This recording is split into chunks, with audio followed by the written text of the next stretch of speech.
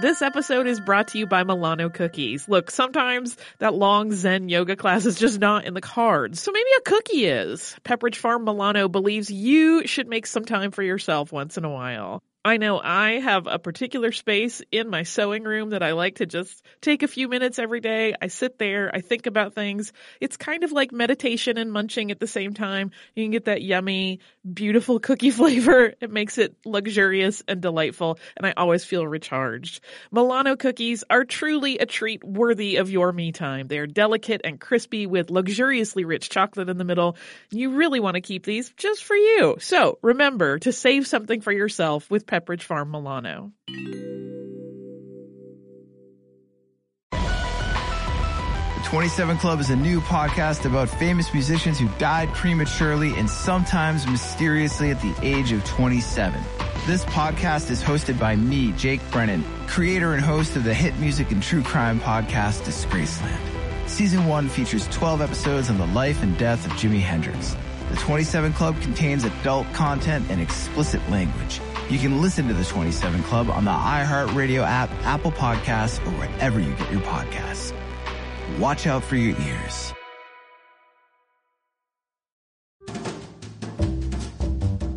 On March 11th, 1811, authorities broke up a demonstration of workers who were rallying for better wages and workplace conditions. That night, the demonstrators smashed knitting machines at a nearby factory. It's recognized as the first Luddite protest, so this seemed like a good time to reshare our 2013 episode on the subject, which is also an old favorite. It's enough of a favorite that I made a tag on our website called Smashing Things to include it. At the end of this episode, which originally came out in 2013, as we said, we talk about how many employees Instagram has. Instagram has, of course, been acquired by Facebook since that time, so that number maybe not accurate anymore, but the comparison still pretty much the same. Welcome to Stuff You Missed in History Class from HowStuffWorks.com.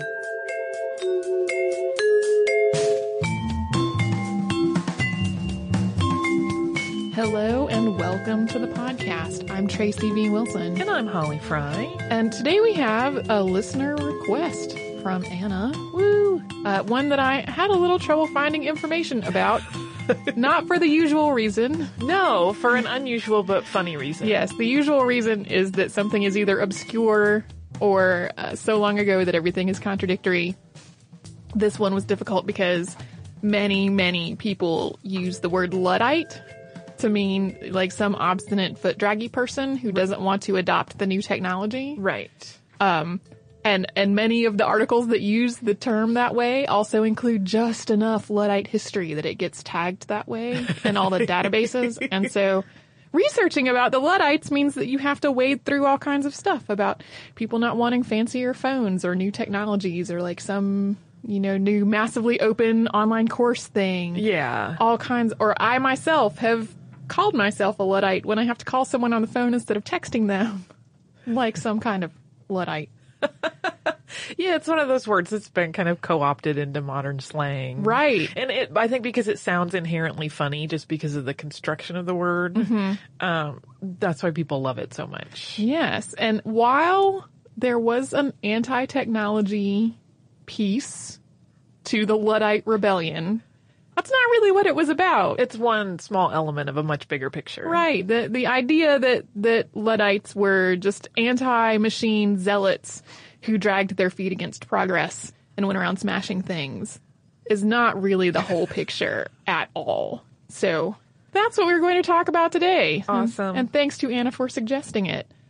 So the Luddite Uprising was a series of protests in northern England in which workers smashed machines in mills and factories. So this wasn't the first organized violence against machinery. And England wasn't the only place where people took to breaking machines to try to protest something.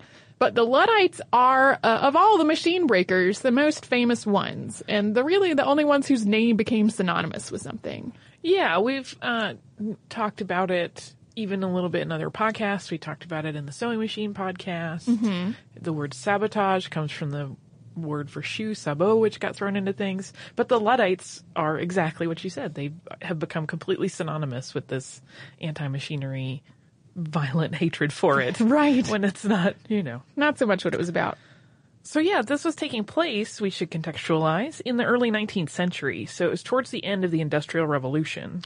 The American War for Independence was still a pretty recent memory, and the Napoleonic Wars between England and France had been going on for a while. So in England, money was really tight, times were pretty hard, and food was becoming scarce and expensive. And the French Revolution was also in the very recent past. So the people in charge were more anxious than usual about the idea of poor people rising up against rich people. It was a time of general unrest and mistrust. Right. And the War of 1812 was looming at this point. So in addition to no longer trading with France, England also wasn't trading with the young United States. And the textile industry was really suffering as a result. The increased work that was coming from putting clothing on soldiers was not making up for the drop in trade. And in addition, trade unions had been outlawed by the Combination Acts of 1799 and 1800. So people were not allowed to band together to try to get an increase in pay or a decrease in hours or to strike. The penalty was jail time or hard labor. And if you gave some money to somebody who had been convicted to help them out, you could actually be fined for your charitable inclination. On top of the legal issues with unionizing, when labor disputes came up, there wasn't always some kind of central place to go and protest or to raise concerns. Some larger factories had been built, but a lot of aspects of textile work were still really a cottage industry. So when people were doing their work at home or in a small mill that was operated by just a couple of people, there wasn't really one juggernaut of an employer where people could go and petition for change.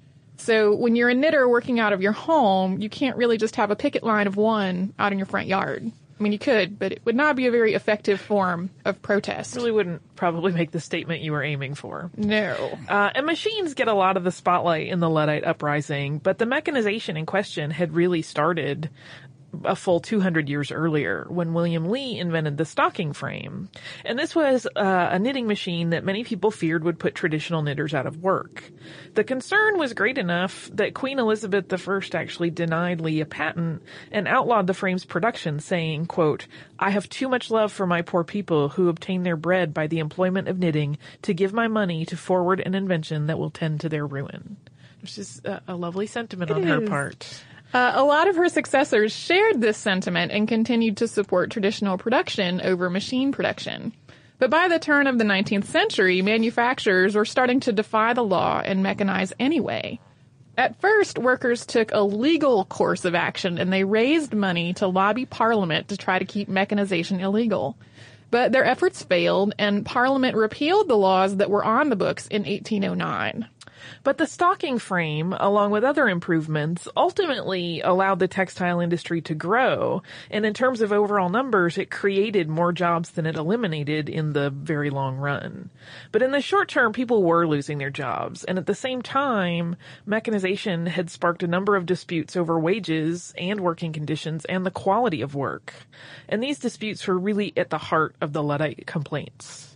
A good example of the wage issue came from the manufacture of wool cloth. Before mechanization, skilled laborers called croppers would use tools, some of which weighed about 50 pounds, to smooth out the surface of the wool. This required both strength and skill, and so experienced croppers could demand higher wages than a lot of other textile workers could. But when cropping machines were invented, traditional croppers weren't needed anymore. And the other jobs that were being created required less skill and therefore paid less money. So as cropping machines became widespread, many croppers just wound up unemployed. They also had a reputation for being unsavory and rowdy, and the croppers made up some of the most violent Luddites. Hey, Holly, we have some exciting news. Yeah, I am wildly excited, and people will have another opportunity to watch me cry at art. Yeah, you sounded so calm, and it's not a calm situation at all. Our trip to Paris last year was really successful, so we're doing another similar trip this year, but this time to Rome and Florence. It's May 14th through 21st, 2020, and like last time, it is with a company called Defined Destinations, who is planning out this whole trip for us. Yeah, and during that week-long trip, we are going to see some of the great art that we have talked about on this show many times, including Michelangelo's David. We are going to go to Tuscany. We're going to visit St. Peter's Basilica.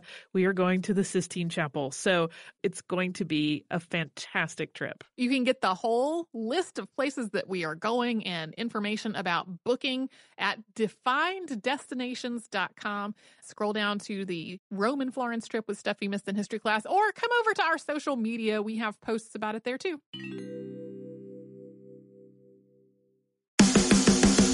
Hey guys, it's Bobby Bones. I host the Bobby Bones Show, and I'm pretty much always sleepy because I wake up at 3 o'clock in the morning. A couple hours later, I get all my friends together, and we get into a room, and we do a radio show. We share our lives, we tell our stories, we try to find as much good in the world as we possibly can, and we look through the news of the day that you'll care about.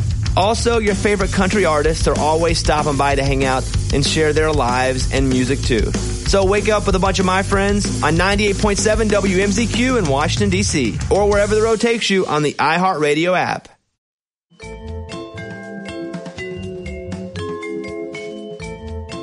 Conditions in newly opened factories were very often really not what you would categorize as ideal. In many of them, workers were required to live in dormitories, and those spaces were very cramped and tended to be dirty. People would have their pay docked for all kinds of really seemingly insignificant infractions. And the hours were really long, and the work was really tedious. So while it may have given you a living wage, it was not a very enjoyable life that you were leading at that point. And then there's the question of quality. Framework knitters, for example, had been making garments entirely on frames. So to make stockings, they would use the frame to knit a tube of material. But new mechanization and manufacturing techniques were making it possible to cut garments out that used to be made on the frame out of a large piece of cloth and then stitch them together. These were known as cut-ups, and they required less skill to make. And the workers, and a lot of other people really, perceived them to be of much lower quality than things that had been made as one piece. And that's still the case, in couture work, things that are actually certified as couture, like there are lace pieces that are no seams. And then if there's a lot of seaming and piecing, it's seen as less. So it's still a consistent mindset about how things are assembled in terms of textiles. Workers were really angry about the decline in quality. I mean, people, the wages and the living conditions get a lot of attention, but there was a lot of anger about, okay, now this is less good work. Why are you making us do work that's not as good? Yeah, they didn't want their industry to go downhill. And workers didn't like that the people were being employed in the garment industry that weren't apprenticed first, so it factors into that whole quality issue. This practice was known as colting, and the quality of the work was poor in part because people weren't actually trained to do it. They hadn't gone through that apprenticeship period to learn their trade. They just got put in the factory floor. So while the Luddites have a reputation for being anti-machine, and a hallmark of the Luddite uprising was smashing machines to bits, it wasn't the machines themselves that were the problem. The Luddites were fine with machines as long as the people using them were trained to do it well and safely and had fair wages and working hours. And as long as the introduction of machines wasn't erasing more jobs than it created or cranking out poor quality goods. There were many tradespeople who took part in the Luddite protests, but croppers, handloom weavers, and knitters, who were the ones most affected by mechanization at the time, were the most prominent. Exactly which workers were at the forefront varied based on which trades were most practiced in any particular area.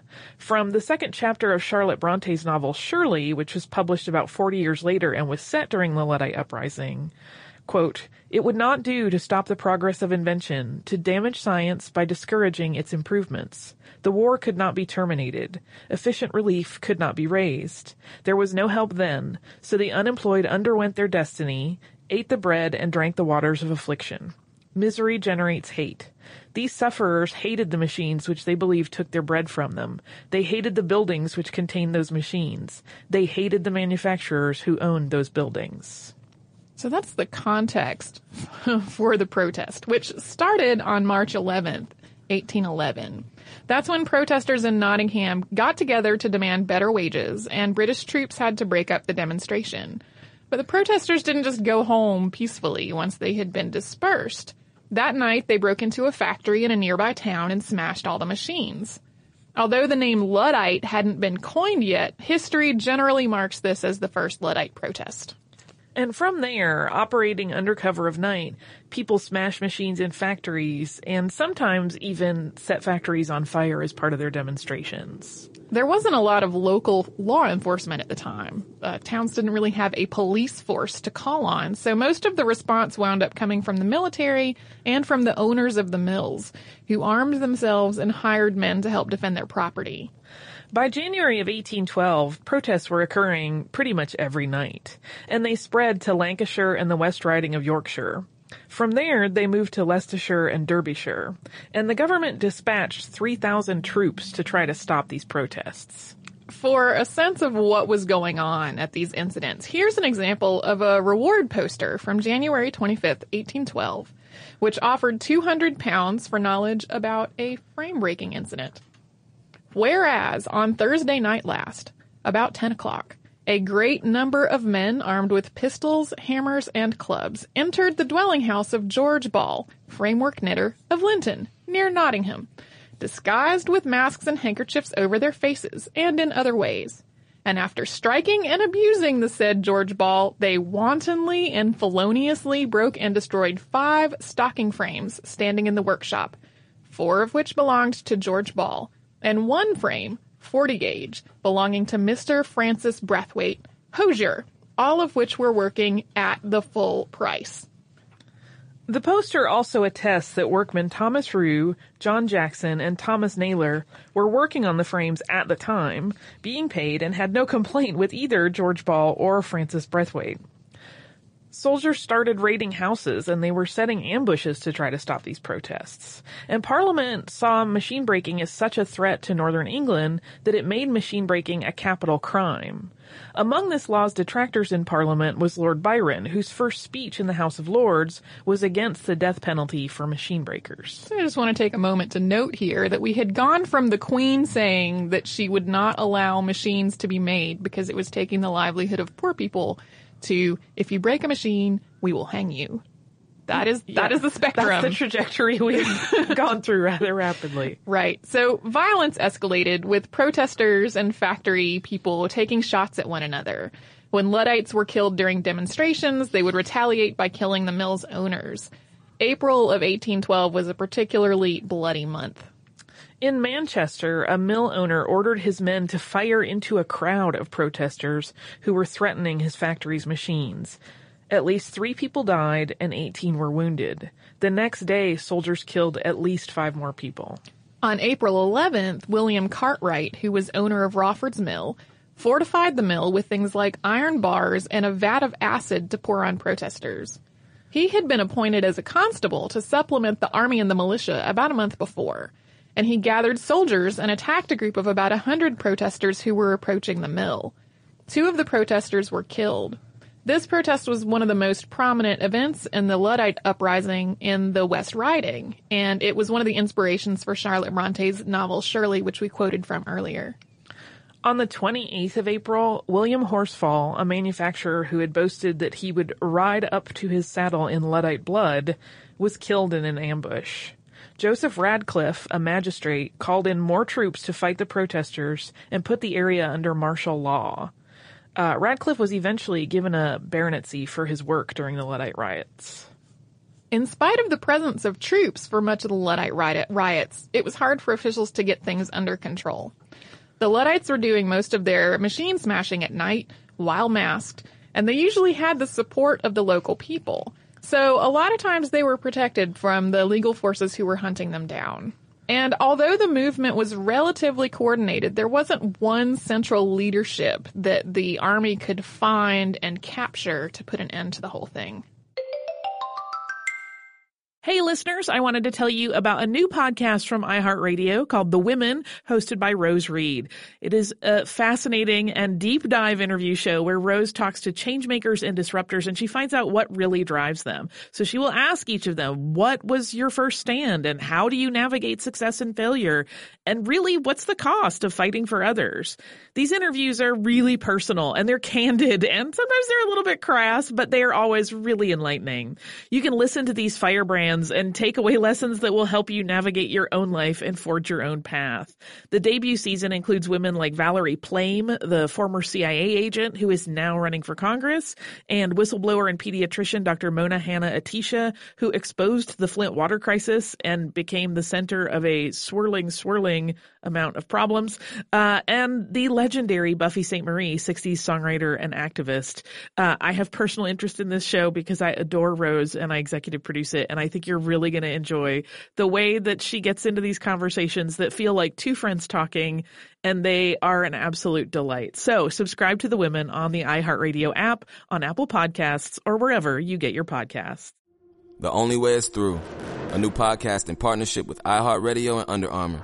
Join us as we hear from the world's greatest athletes, coaches, and trainers as they discuss how they utilize training, competition, recovery, and the latest innovations in fitness to improve their performance and push through their personal, physical, and mental challenges. Here is Canadian heptathlete Georgia Ellenwood. You can practice every day because you're working on things. Like you might slow something down or exaggerate another thing, but when you're competing, you're going as hard as you can for even that short amount of time.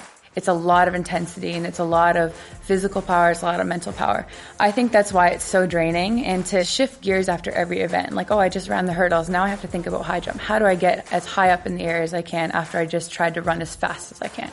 Giving that much intensity in such contrasting events can really be difficult. Listen to The Only Way is Through, available now on the iHeartRadio app or wherever you get your podcasts.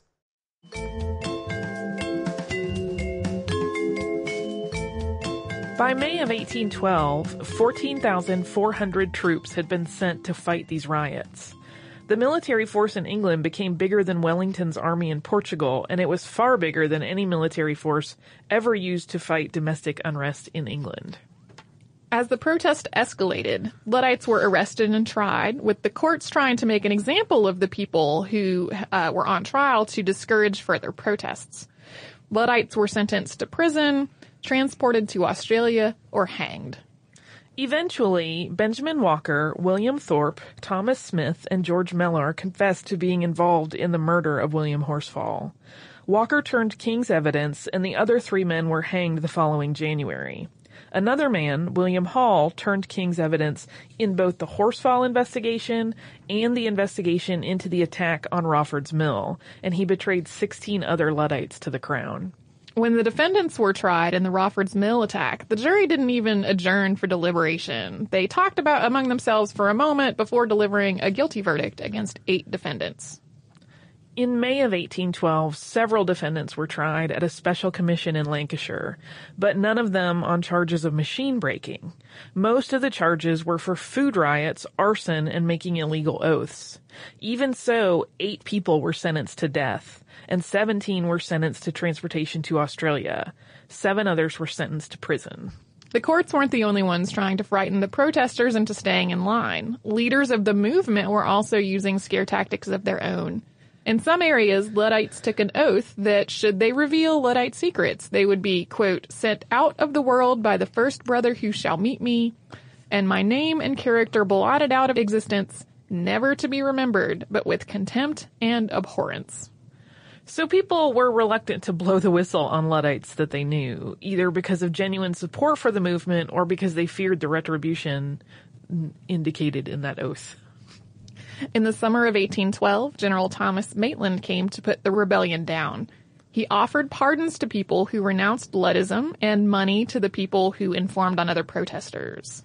Since the Luddite activities were really happening at night, he ordered the troops to fight them at night.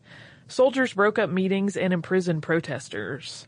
An anonymous person sent Maitland a letter that September detailing a number of public houses where Luddites met.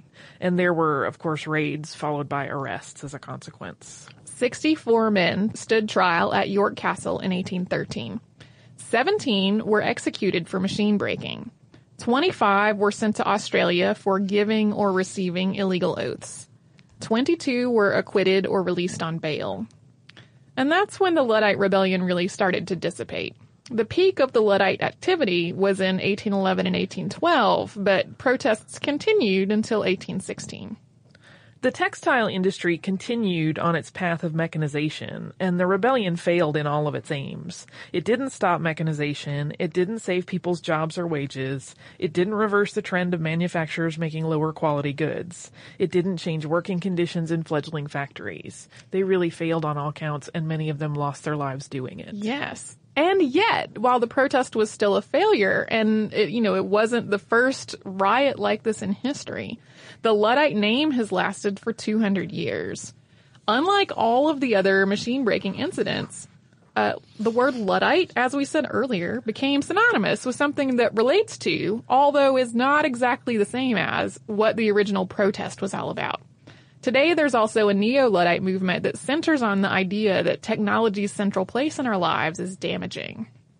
Some of this linguistic staying power may be thanks to the flair, for lack of a better word, that the Luddites put into their protests. They were so passionate, and it's an image that's so easy to conjure in your mind of someone smashing a machine to bits, that it just naturally people make the association, and it's well, and then rather than being an unruly smash and grab mob, they targeted which mills to go after, and then they disguised themselves to do so, and they also, while disguised, did military-style drills on the moors at night.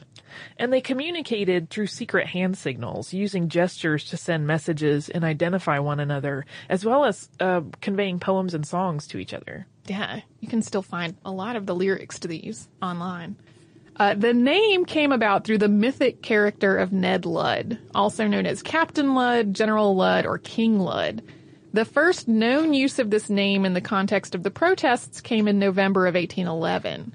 It probably stems from an incident that allegedly took place 22 years before, when an apprentice whose last name was Ludd or Ludlam smashed a stocking frame in rage after being told to square his needles. So his name kind of stuck and became the name of this mythic leader of the movement. Even though he had nothing to do with it. He had nothing to do with it, and there was no Ludd leading the riots when they actually happened. The story spread, and this fictionalized Ludd became the face, though invisible, of the movement.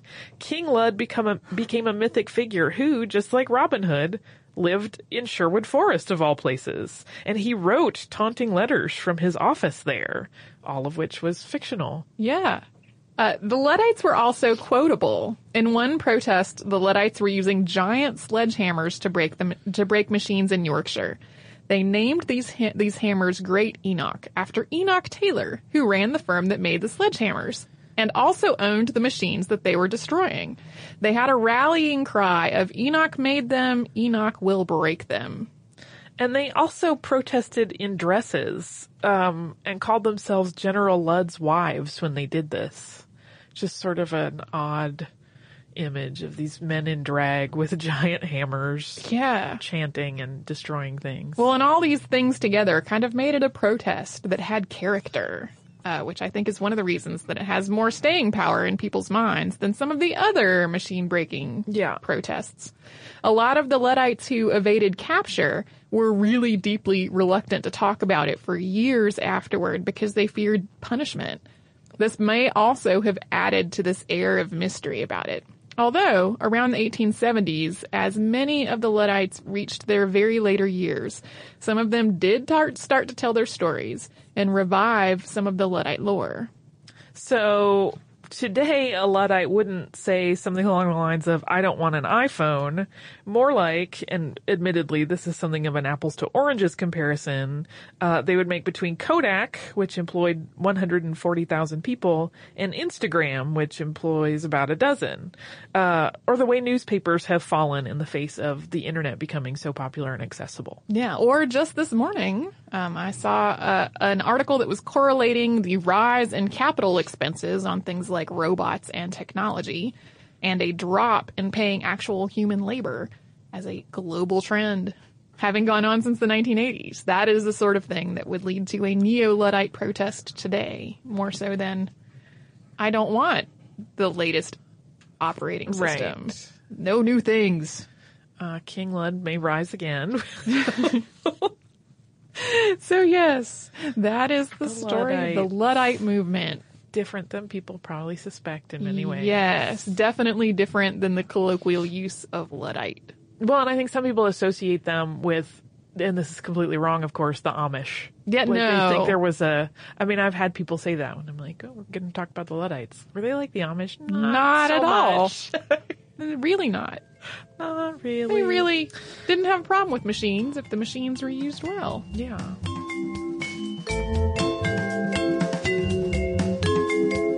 Thank you so much for joining us for this Saturday Classic. Since this is out of the archive, if you heard an email address or a Facebook URL or something similar during the course of the show, that may be obsolete now. So here is our current contact information. We are at historypodcast at howstuffworks.com, and then we're at Missed in History all over social media. That is our name on Facebook, Twitter, Tumblr, Pinterest, and Instagram. Thanks again for listening. For more on this and thousands of other topics, visit howstuffworks.com.